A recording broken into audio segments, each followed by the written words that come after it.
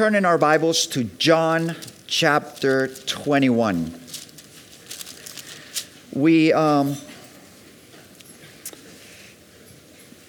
Verse 30 and verse 31 says, "And truly Jesus did many other signs in the presence of his disciples, which are not written in this book. But these are written that you may believe that Jesus is the Christ, the Son of God, and that believing you may have life in his name." Let's pray. Father, we are so thankful to be able to have your word. We are, some of us, and maybe most of us, are aware of the incredible hard work that's gone into preserving it, translating it, and putting it into our hands. It is the privilege of our life to have your word in front of us and to be able to learn from it, to be able to be transformed by it. And I pray, Father, that you would do just that today, Lord. I pray that we would learn, that we will grow, and that most of all, Lord, we will see Jesus. Just help us, Lord, to go deeper with you, or even to be introduced to you, and then to be equipped to serve you. We ask this in Jesus' name, amen. One of the things that it's quite challenging for me in being a pastor and sharing about God with people and about the Christian faith with people, Jesus, is it's amazing to me not only how I was, but how much there is of caricatures of Jesus. You know, I remember growing up and just thinking of Jesus, of this skinny guy on a cross, and just thinking, what is that about? I knew it had some meaning to me, but it was, you know, I just had a caricature in my mind of who he was. And many times when we talk to people, we realize that there's a lot to undo before we actually even get into who he is. And what I love when I began to read the Bible is that the Bible strips away our small view of Jesus and penetrates our hearts and our minds and completely enlarges us through just the knowledge of who he is. And here, John writes this letter, or this document of who Jesus is. By his experience, in the first letter of John, he says, "That which we have seen, which we have handled concerning the word of life, this we proclaim to you." And then later on he says, "We write these things that your joy may be full." And so here he writes, "I write these things about Jesus, so that you may know that he is the Christ, the Son of God, and that in believing you may have life in his name." My intention today, because we've been away for a while, is to have a recap of what we have been studying in the book of John. In a couple of weeks, we'll start with the woman at the well. But I thought, as we were getting to the woman at the well, I just felt like I wanted to refresh even my own mind of the last few things that we had been learning till now. And John says that you may know that Jesus is the Christ, the Son of God, and that in believing, as you see who he is, and you put your trust in him, you may have life in his name. There's a big difference between existing and living. And when the Bible speaks about life, it speaks about a quality of life. Jesus even associates it in his prayer with, "This is eternal life, that they might know you." But this knowing Jesus, as we look at this document, and as we at this gospel, and as we look at the people that it's been telling us about, we realize that it's not something that necessarily happens overnight. It's a process. You see that Jesus comes to Peter and comes to Thomas and comes to the thief. And it's a process of them being introduced to him, and it brings them into a confession before him. I mean, Thomas was chosen to go follow Jesus, and then when Jesus died on the cross, he says, unless I can put my fingers in his wounds, I will not believe. I'm just like, my goodness, you've been with him 3 years. But he hadn't believed. There was a process, there was things, there was doubts, there was skepticism that was going on in his heart. But eventually he said, my Lord and my God, to Jesus. The process of what God was doing in his life brought him to see Jesus as he is. Not a caricature, but the majestic King, the majestic God. To Peter is the most evident example of it being a process. Jesus starts speaking about going to the cross. Nope, you will not go to the cross. Jesus says to him, get behind me, Satan. Then he cuts somebody's ear off. I'm with you, Jesus, although everybody denies you, I will not. And next thing you know, he gets challenged. Hey, weren't you with Jesus? I have no idea who he is. But it was a process that was happening in his life. With the thief.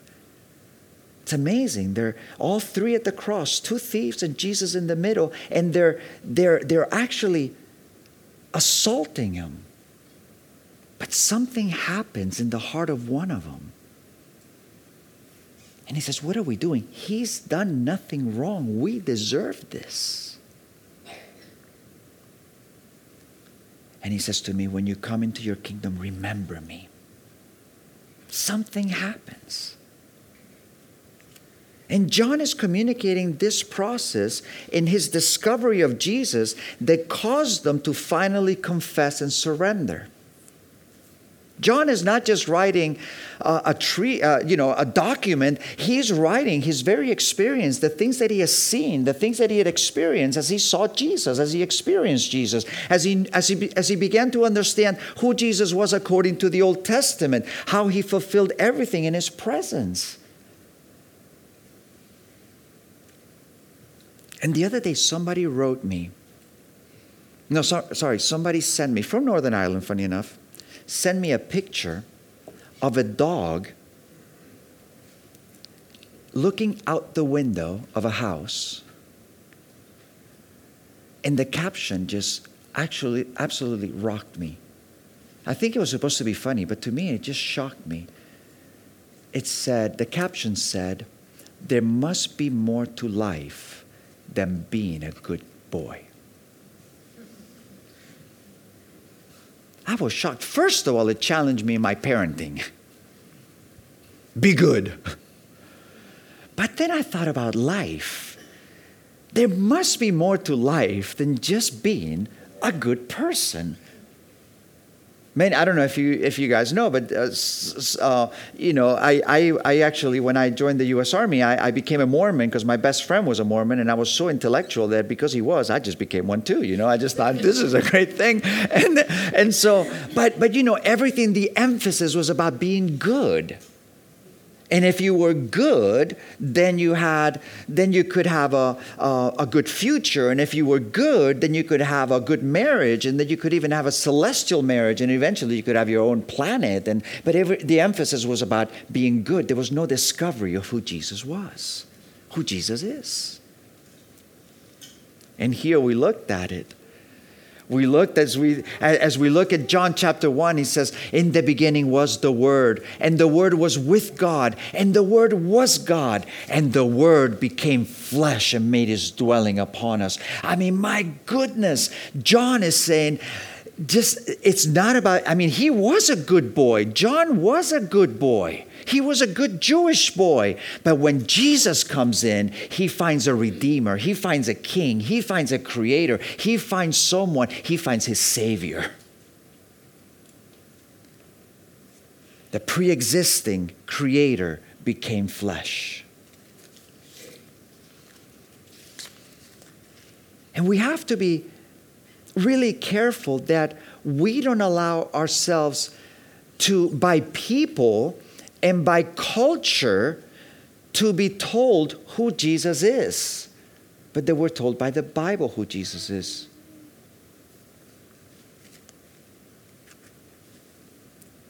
And C.S. Lewis wrote this. I find this is one of my favorite quotes from him. I mean, I have another one I want to share with you later, but he says this: I am trying here to prevent anyone saying the really foolish thing that people often say about Jesus.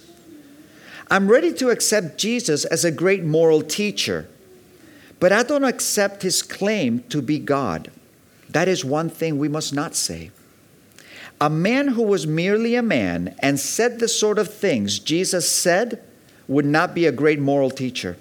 He would either be a lunatic on the level with the man who says he is a poached egg, or else he would be the devil of hell. You must make your choice. Either this man was and is the Son of God, or else a madman or something worse. You can shut him up for a fool. You can spit at him and kill him as a demon, or you can fall at his feet and call him Lord and God. But let us not come with any patronizing nonsense about his being a great human teacher. He has not left that open to us. He did not intend to. Isn't that amazing? I mean, you cannot read the Bible and the things that Jesus said and just think, oh my goodness, he was just this amazing good teacher. No, there's an exploring, there's a majesty, there's an amazement, there's a discovery of who Jesus is. And there's this thing where also we looked at as we were studying through it in chapter 1, where Jesus asks questions. It's so amazing to me that, there are 300, I guess there are, I didn't count them myself. I read this. There are 307 questions Jesus asked. And they were not just sort of curious questions. They were actually soul-searching questions. We saw it in chapter 1, verse 38. What do you seek? What are you looking for? What do you want? He asked in Luke, what are you talking about as you walk? He asked, do you have anything to eat? He asked, do you love me? He asked, but who do you say that I am? He asked, why do you not understand what I am saying? He asked, where is your faith? Why could you not watch with me 1 hour? And here, the one that interests us today is, what do you seek? And they are soul searching because initially it just seems like, what are you looking for? John, what are you looking for? Andrew? What are you seeking? And they're just like, where are you staying? But of course, there's multi-layers to the question, isn't it? It reminds me of the story of the Jewish rabbi who was in Russia, and he went and as he was walking, he passed through to a military base, and all of a sudden the Russian soldier said to him, he said to him, who are you? And what are you doing here? And the Jewish rabbi said, say again. And he says, who are you? And what are you doing here? And the rabbi said, how much do you get paid? And obviously there's a tension. What do you mean? He's like, I will pay you just as much if you would ask me that every day of my life. Who are you? And what are you doing here? Jesus goes, what do you seek? What do you want from life? I remember Loretta and I, where is Loretta in here? We had when we first got married, my goodness, man, the sparks flew. And I remember at one point, us asking each other, where are we going? But Jesus will cause us to ask serious questions, not to entertain ourselves where we don't think deep, but we'll ask things that makes us think about life. And one of my favorite things in the New Testament is when the Apostle Paul asked Jesus, "Who are you and what do you want me to do?" Two questions that never left his life. But he makes us you see Jesus in his wisdom asking deep questions. But he doesn't ask questions just for the sake for us to ask ourselves questions, but he also has the answer to our questions.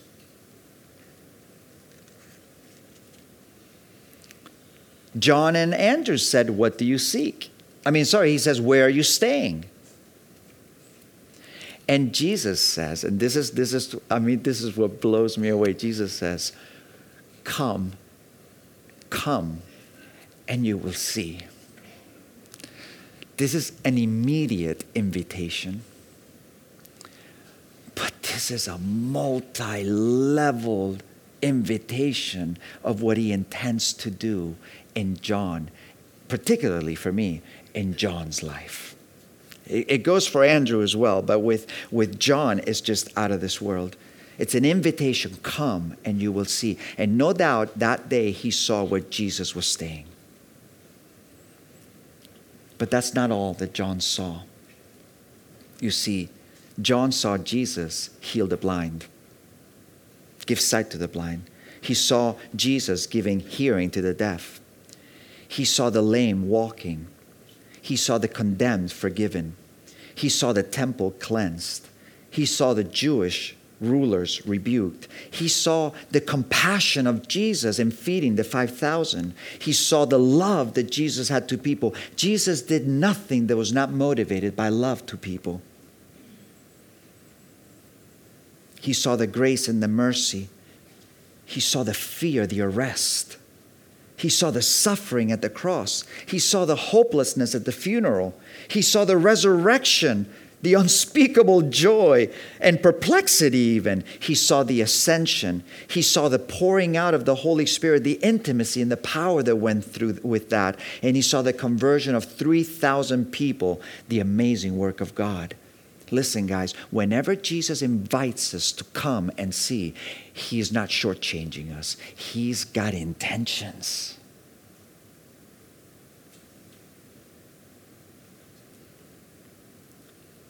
But it doesn't even stop there. You read the book of Revelation, and John says, and I saw, and I saw, and I saw, and I saw. And all of a sudden, this come and you will see is transcendent. It's huge.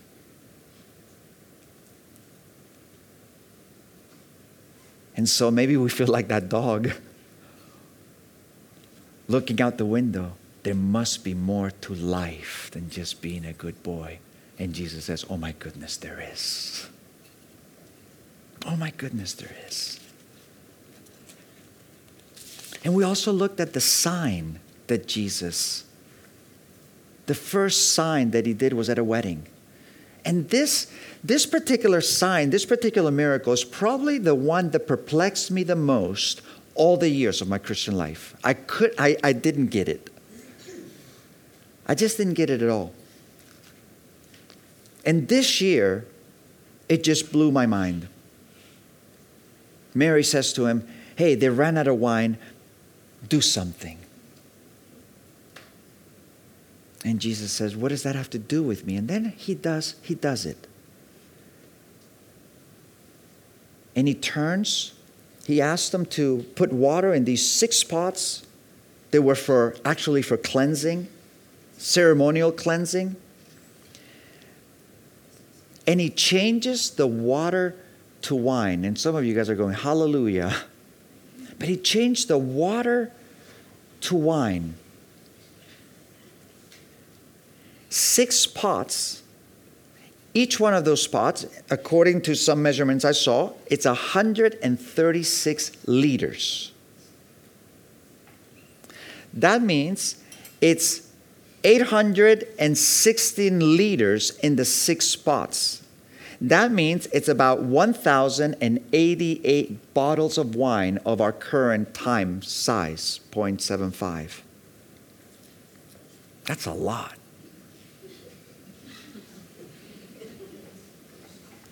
For a little wedding. But in the Old Testament, wine was a sign of God's grace. And John has already told us that he's lavishing grace upon grace. And it's interesting that he changes the ceremonial cleansing water for wine, which will be a symbol of communion. This is my blood. And this year, I just saw it for the first time. The sign itself points to the very intentions of Jesus. The going out. It's as if to say, you won't need those cleansing jars anymore. I'm providing something infinitely better. And so what Psalm 23 says, my cup overflows. He's declaring his intention that he's going to redeem man. A transition from the purification water to the new covenant. And notice this, it was at a wedding. What is the intention? The intention is the wedding, the marriage supper of the Lamb. A sign to point to what he was doing. And then we looked at the temple and the cleansing of the temple. And the temple was a place that was to be a meeting place with God. It was the place that the Jewish people from around Israel were able to come and were able to meet. The priests were able to go in and offer sacrifices. The high priest would go into that Holy of Holies once a year.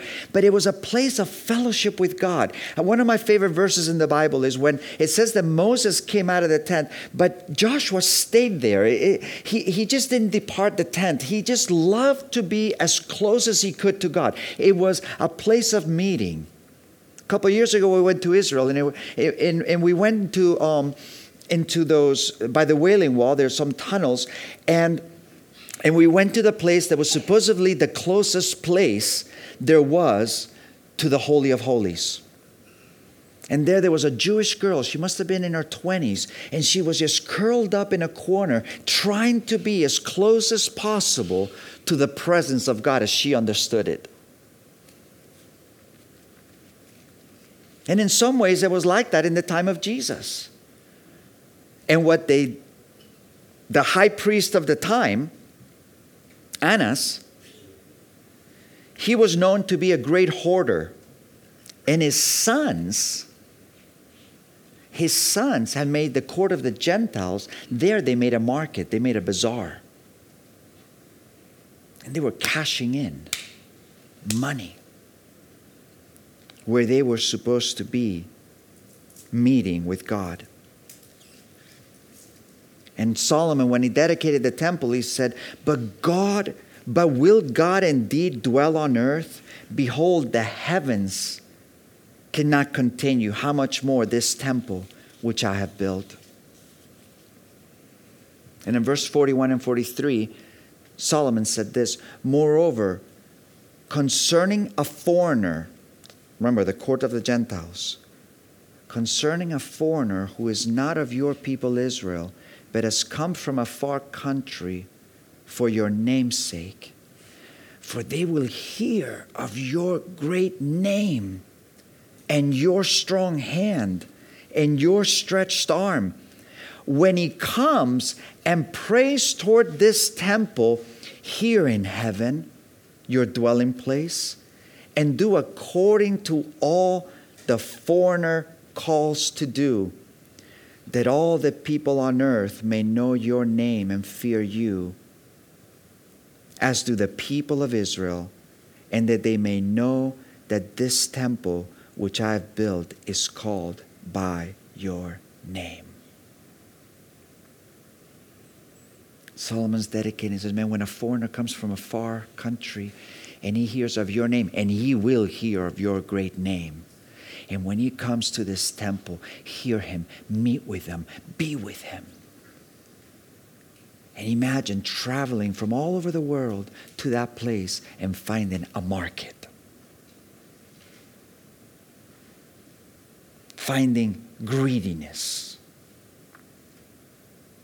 And Jesus in his anger just says, out. Out with you. You've turned my Father's house into a business when it should be a place of prayer. And how money has become such an obstacle. Or greed. Loretta and I spent our Christmas in Italy. And it broke my heart, man. There was this, Loretta's parents have these friends, and she went blind because of a mishap with the doctors. They gave her a liquid that destroyed her eyes. And she's older. She's in her 70s, right, Loretta? And so Anita and Tonino, funny enough, he is Madonna's cousin, like the singer Madonna, the cousin. So you wouldn't think so. I mean, he's just a guy that works the land. I mean, sweetest guy in the world. And then she came with a rosary, and she's like, look, Raphael, look what happened. This was given to me, and look, no one touched it, and it broke. And what happened is the metal was messed up, and so the cross came off of it. And I said, this is nothing. This is the metal just came off. I mean, it's just not a big deal. And then my mother-in-law said, I think she was hoping for something a little bit deeper than that. And I said, well, there's nothing deeper than that. That's just what happened. And I fixed it for her. And then about a week later, they came over to our house. And we got talking a little bit like this. We just got talking about the person of Jesus. And Tonino, you could see he was kicking back. And I was just like, what's going on? I said, no one loves you like Jesus. And he said this to me, and this blew it almost makes me want to cry. But he said, Raphael, I went to the priest, and I was in confession. And while I was confessing there, the priest said, hey, Tonino, like that, with the accent. Why don't you do you think you could bring me a truckload of rocks? Because he was a mason.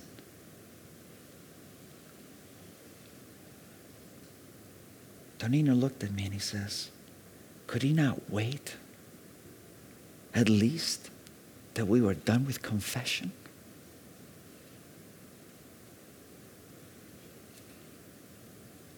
In that moment, he wanted to meet with God. In that moment, he was seeking something of God. And he was met with greed.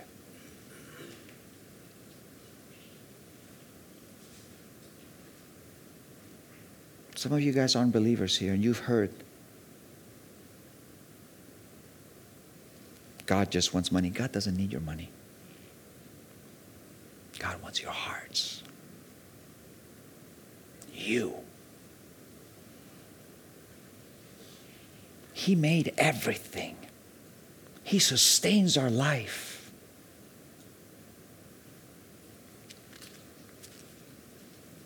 And if you've ever been treated like a Tonino, I want you to know that no matter how much people love you on earth, Jesus loves you infinitely more.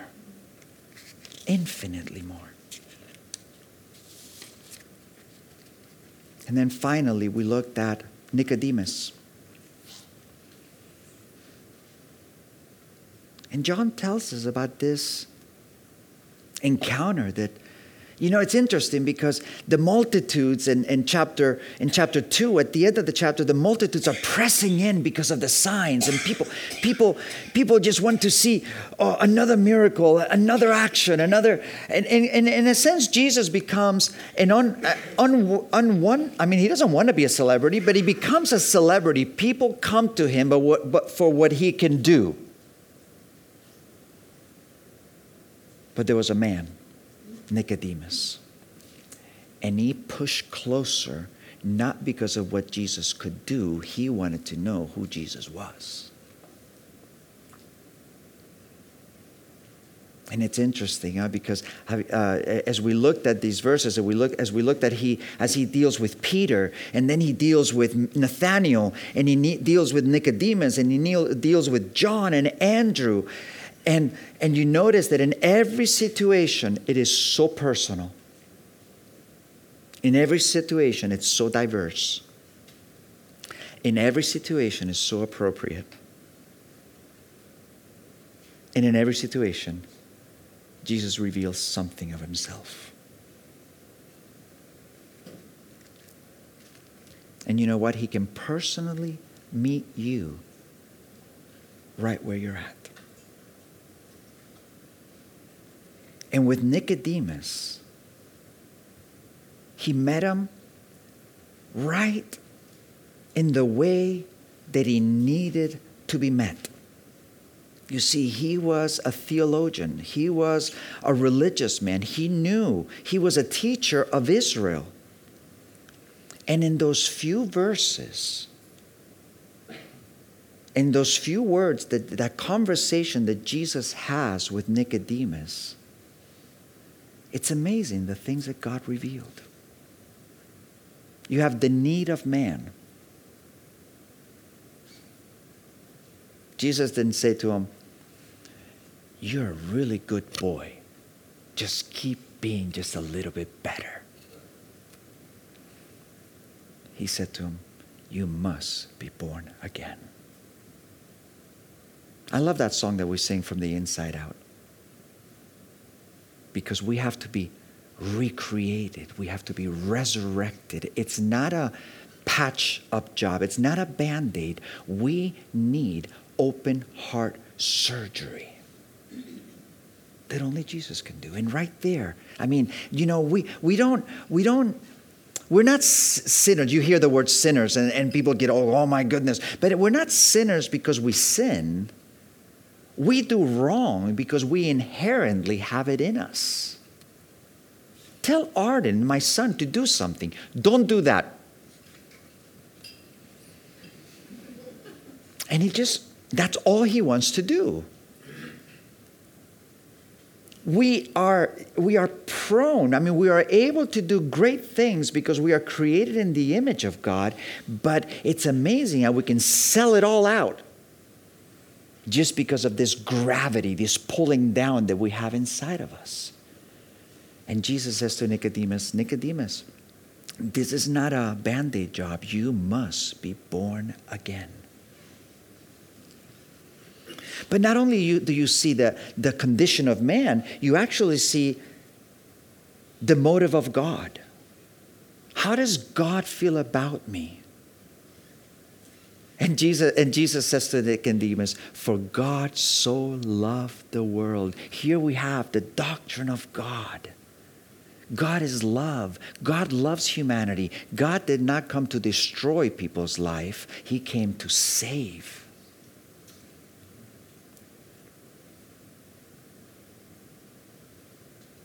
But not only do we see that, we see what it's going to cost them. He says, as Moses lifted up the serpent in the wilderness, so must the Son of Man be lifted up.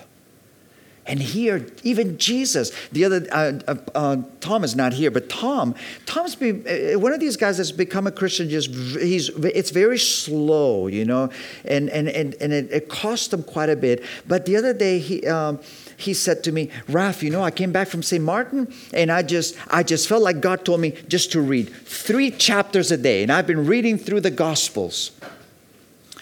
And I don't want to use the word he used because it was a bit too raw.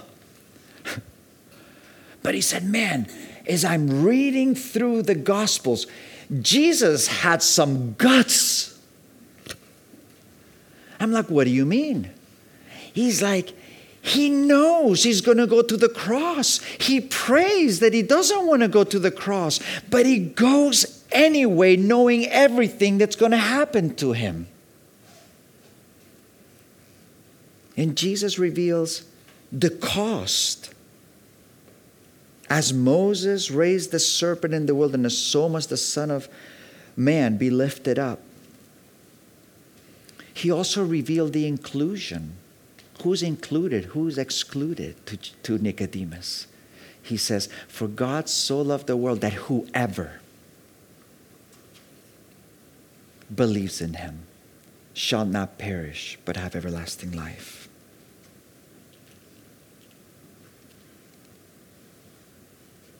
And he communicated the consequences of not receiving and the perishing. And it's interesting because we speak of hell and we speak of things, and funny enough, the word is Gehenna. It's the place in Jerusalem where you would go through the refuse gate and you would take the trash out. And then you would go out, and I think it's called the Kidron Valley. It would just go out, and there they would, like in Captepera when I was a kid. In Captepera when I was a kid, they would take all the trash and they would take it out to a mountain, and there you would see the smoke burning, the trash being burned every day. And it was the waste of the city. And what Jesus is saying to Nicodemus, for God so loved the world that he gave his only begotten Son, that whoever believes in him will not be wasted, but have everlasting life. And he said the benefits, everlasting life. And this brings me to my second quote from C.S. Lewis. C.S. Lewis was an agnostic from Northern Ireland as well. I don't know what you guys drink over there, but I mean, there's genius after genius there. And C.S. Lewis, not you, you're the exception. But C.S. Lewis was an atheist, agnostic, philosopher, professor, and he became, C.S. Lewis is the guy that wrote the books and the movies were made from the book, The Lion, the Witch, and the Wardrobe, the Chronicles of Narnia. And his friend was Tolkien, which is the guy that made The Lord of the Rings. Not the movie, but he wrote the books and they made the movies out of it. And Tolkien shared Jesus with C.S. Lewis. And C.S. Lewis was an agnostic and he didn't believe. But something was happening within him. Not a caricature. Not a being a good boy, wondering if that was it in life, but something was happening.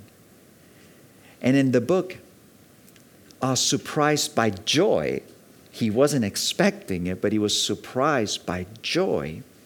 He writes this: you must picture me alone in that room in Magdalene, night after night, feeling whenever my mind lifted, even for a second from my work, the steady, unrelenting approach of him who I so earnestly desired not to meet. You ever feel like that? You ever been there? It's like, I remember I went to North Carolina as a non-Christian, and I saw all these people reading the Bible, and I was like, I called my mom right away, and I was like, these people are weird. They read the Bible. And the last thing I wanted to be was a Christian. And he says, that which I greatly feared had at last come upon me. In the Trinity term of 1929, I gave in and admitted that God was God and knelt and prayed. Perhaps that night, I was the most dejected and reluctant convert in all of England. I did not yet see what is now the most shining and obvious thing, the divine humility, which will accept a convert even on such terms. The prodigal at least walked home on his own feet, but who can duly adore that love which will open the high gates to a prodigal who is brought in kicking, struggling, resentful, and darting his eyes in every direction for one chance to escape? Maybe you feel like that right here, right now.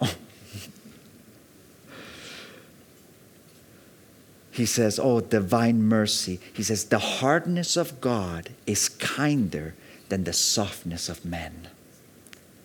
And his compulsion is our liberation. And you see, this is the purpose of the book of John. That you may believe that Jesus is the Christ who loves you, who is not, we cannot make a caricature of him. He is majestic. He is pre-existent. And it is a process that happens in our life. But it is a great discovery that begins in our life. And we must allow ourselves to be stimulated to ask questions. What do you seek? What do you want? Who are you? Where do you come from? Where are you going? Realizing that Jesus has the answer and the good intentions for you. That He has a zeal. He is passionate about relationship with you.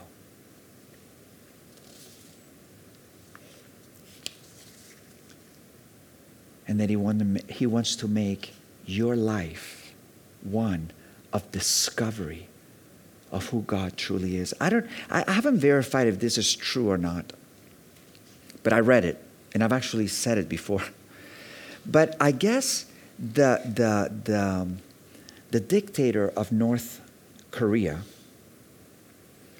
when there was a famine and there was no food, in order to prevent a revolt, what he did is he made the people believe that sawdust was nutritious.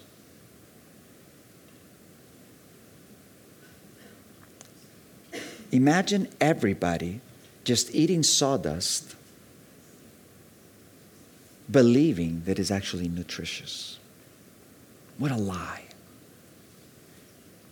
It's the same thing that the devil does, holding us back, thinking the mere existence and me and just a good boy is all there is to life. Jesus has come to make our life a discovery of Him, to enlarge. I mean, it's crazy to enlarge our minds, to enlarge our hearts, to redeem us into what we were made to be. And one final quote. Billy Graham's wife wrote a poem that I just feel it's incredible. She wrote about her relationship with God and about her discoveries of who He was. It says, never let it in, God. Never, please. All this growing loveliness, all these brief moments of fresh pleasure, never let it end. Let us always be a little breathless at love's beauty. Never let us pause to reason from a sense of duty.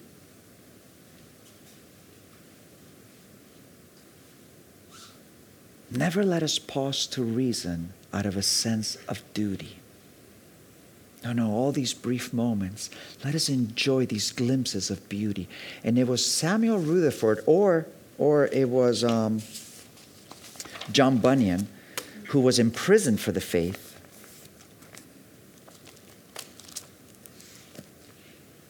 And as he wrote somewhere, hell would be heaven to me if Jesus was there. And heaven would be hell to me if Jesus was not there. And then he said this, to me, heaven would be to be able to look through a keyhole every 10,000 years and get a glimpse of Jesus. So guys, let's not make a caricature of Jesus. Let's not hold Him as a good guy, a great revolutionary guy. Like C.S. Lewis says, He has not left that open to us. Not caricatures. Let's open our hearts and open our minds and say, Lord, reveal Yourself to me. Show me who You are. And I think the greatest sin a person can repent of is our attitude towards Jesus.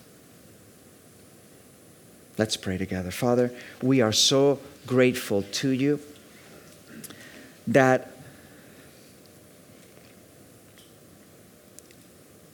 You're bigger than us, that you are just incredible. And I pray, Father, that anyone here today that does not know you, that maybe has been disillusioned through people,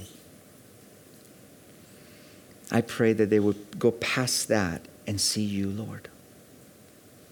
And as we continue studying the book of John, as we get to this amazing story of the woman at the well, and you offering living water for the soul, I pray that you will continue to encourage us and enlarge the boundaries and help us to know you deeper and to enjoy life in your name. In Jesus' name we pray. Amen.